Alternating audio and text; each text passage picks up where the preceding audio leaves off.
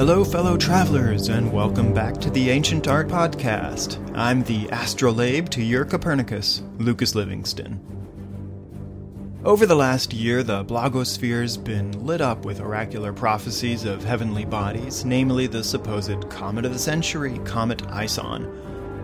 Discovered on September 21st, 2012, Comet C2012S1, better known as Comet Ison, got its popular name after the place of its discovery, the International Scientific Optical Network, or ISON, in Russia.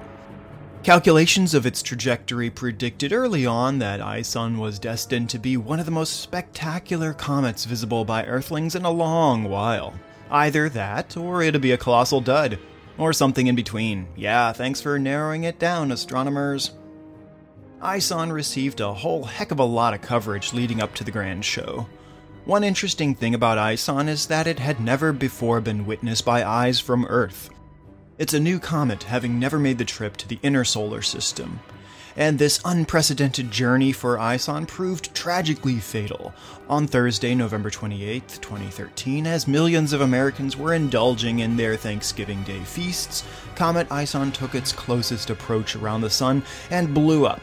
So, as it turned out, those who predicted this would be the Comet of the Century, a dud, or something in between, were spot on. If you want to learn more about the late Comet Ison from various astronomy blogs and podcasts, I've gathered a few references in the footnotes to the transcript for this episode at ancientartpodcast.org/60.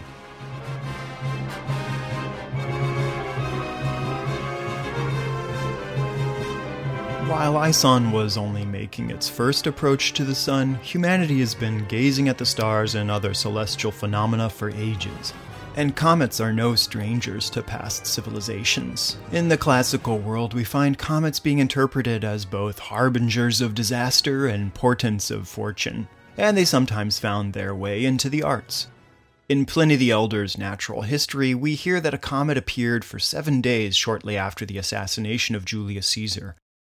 We know now that this was in July of 44 BC, 4 months after his death, and coincidentally during his birth month. This apparition of convenient timing was interpreted by the Roman people as a sign that the emperor had ascended to heaven to be among the gods. The cult of Julius Caesar grew, and the Temple of the Divine Julius was built in 42 BC and dedicated in 29 BC by his successor Augustus Caesar. Coins minted in the years 19 and 18 BC during Augustus's reign depict the handsome young Augustus Caesar on one side, and on the other, a shining 8-pointed star with a distinct fiery comet's tail, complete with the inscription Divus Julius, or Divine Julius. If you want to learn more about Caesar's comet from the ancient authors themselves, click on the transcript for this episode at ancientartpodcast.org/60.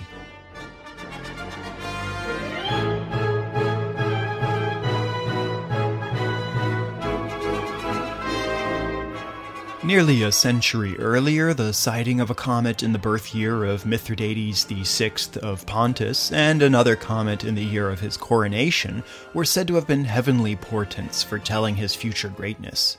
This coin in the Art Institute of Chicago, minted during the king's reign in the year 86 or 85 BC, shows a youthful portrait of the king on one side and a curtsying image of the winged horse Pegasus on the other. And nestled behind Pegasus is a depiction of one of Mithridates' prophetic comets. There's a fascinating paper by John Ramsey in the 1999 Harvard Studies in Classical Philology, which explores the theory that Mithridates adopted the Pegasus as something of his personal emblem because it was within the constellation Pegasus where the prophetic birth comet had been observed.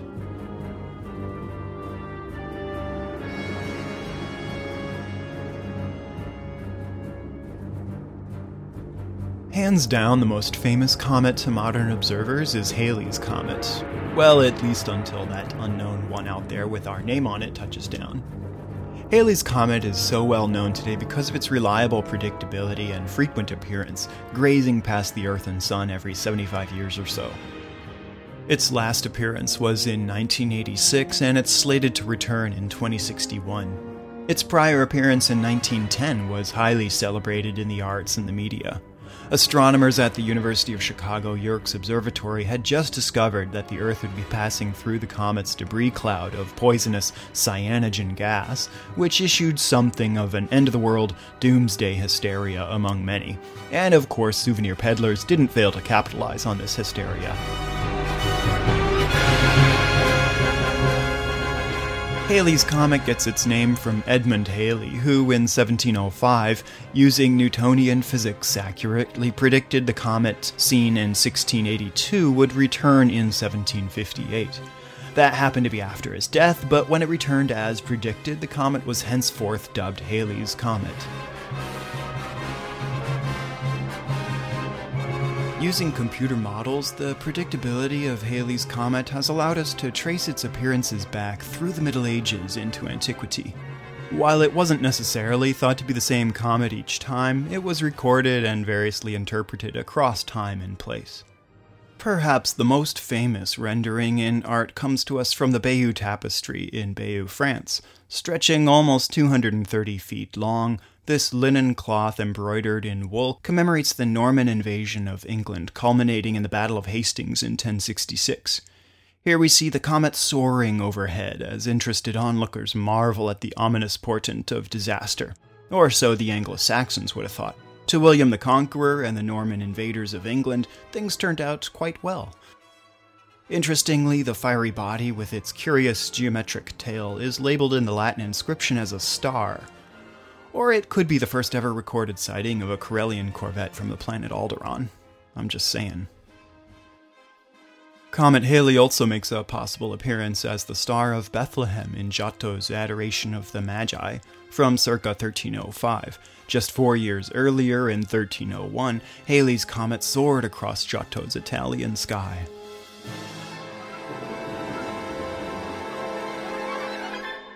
We need to leave our comfort zone of classical antiquity to find the most meticulous of astronomical records. Babylonian and Chinese documents record appearances of Halley's Comet in 87 and 164 BC. Chinese records let us push back our earliest known sighting even further to 240 BC.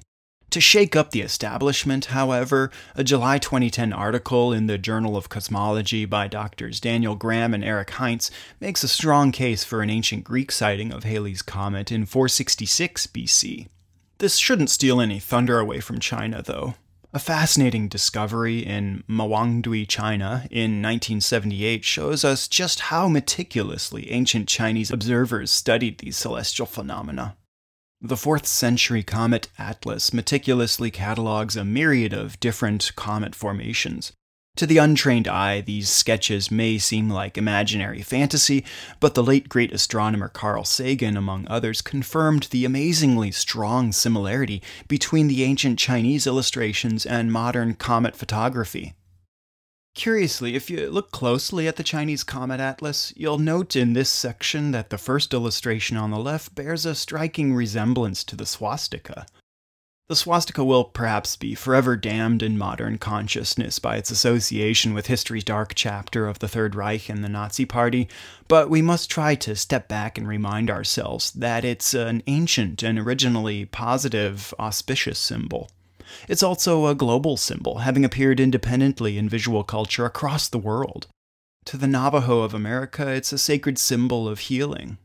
In Japan, the swastika or manji is a symbol of longevity, and was even adopted by the famous woodblock print artist Hokusai as part of his artist name. We find the swastika across the cultures of Eurasia, stretching back as far as prehistoric times in Neolithic rock art. A quick trip to the U.S. Holocaust Museum website tells us that the word swastika comes from the Sanskrit svastika, meaning good fortune or well-being. One wonders how populations across the globe with no perceivable contact would have been independently inspired to produce the same geometric design in their art. So often, visual inspiration for early peoples comes from the natural world, the earth and sea around us, plants and animals, and the sky above, the sun, the moon, planets and stars, and most distinctly, comets, appearing spontaneously and briefly in the heavens and visible across the globe to most of the world's inhabitants. If a comet can appear as a swastika in the sky, as evidenced by the Chinese Comet Atlas, it's unsurprising that this peculiar phenomenon would be recorded by witnesses the world over. The swastika is certainly a curious shape for a comet, though. The idea is that we're looking at the comet more or less from behind, moving away from the Earth towards the Sun. As comets are heated up by the Sun, streams of vapor escape, which produce the signature comet tail. Comets can easily have more than one tail, as we see in the many different designs on the Comet Atlas. Imagine a four-tailed comet seen from behind with a little bit of a spin or rotation. Theoretically, this would give us a somewhat softened version of the swastika.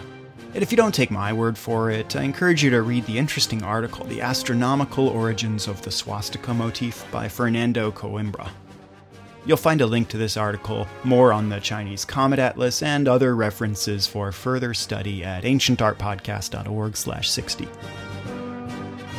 As we began with the contemporary, so do we conclude. To wrap up, another celestial body worthy of inclusion here, while not a comet, is the asteroid Apophis. Apophis caused something of a stir after its discovery in 2004, when initial calculations indicated a small chance that it could impact Earth in 2029. I'm compelled to imagine that its finders chose the dubious name Apophis, heralding its ignominious parallel to the Egyptian demon serpent of chaos and destruction. But no, apparently they're just Stargate fans. Refined calculations and observations eliminated the risk of impact in 2029. For a while, though, there remained a risk that when Apophis passed us in 2029, the gravitational nudge of the Earth would send it on a collision course with us in 2036. Rest assured, though, friendly listeners, that this probability is known now to be minimal. So next time you're out on a clear night, when you spy with your eye to the starlit sky, consider the legends and tales our ancestors shared gazing upon those same celestial objects, and ponder the myriad of inspirations our cosmic neighbors had upon our visual culture. Thanks for tuning in to the Ancient Art Podcast. If you dig the podcast, be sure to like us on Facebook at facebook.com/ancientartpodcast and give us a nice 5-star rating on iTunes. You can follow me on Twitter at Lucas Livingston and can subscribe to the podcast on YouTube, iTunes, and Vimeo, where you'll hopefully give us a good rating and leave your comments. You can also email your questions and comments to me at info@ancientartpodcast.org or use the online form at feedback.ancientartpodcast.org. Thanks for tuning in, and see you next time on the Ancient Art Podcast.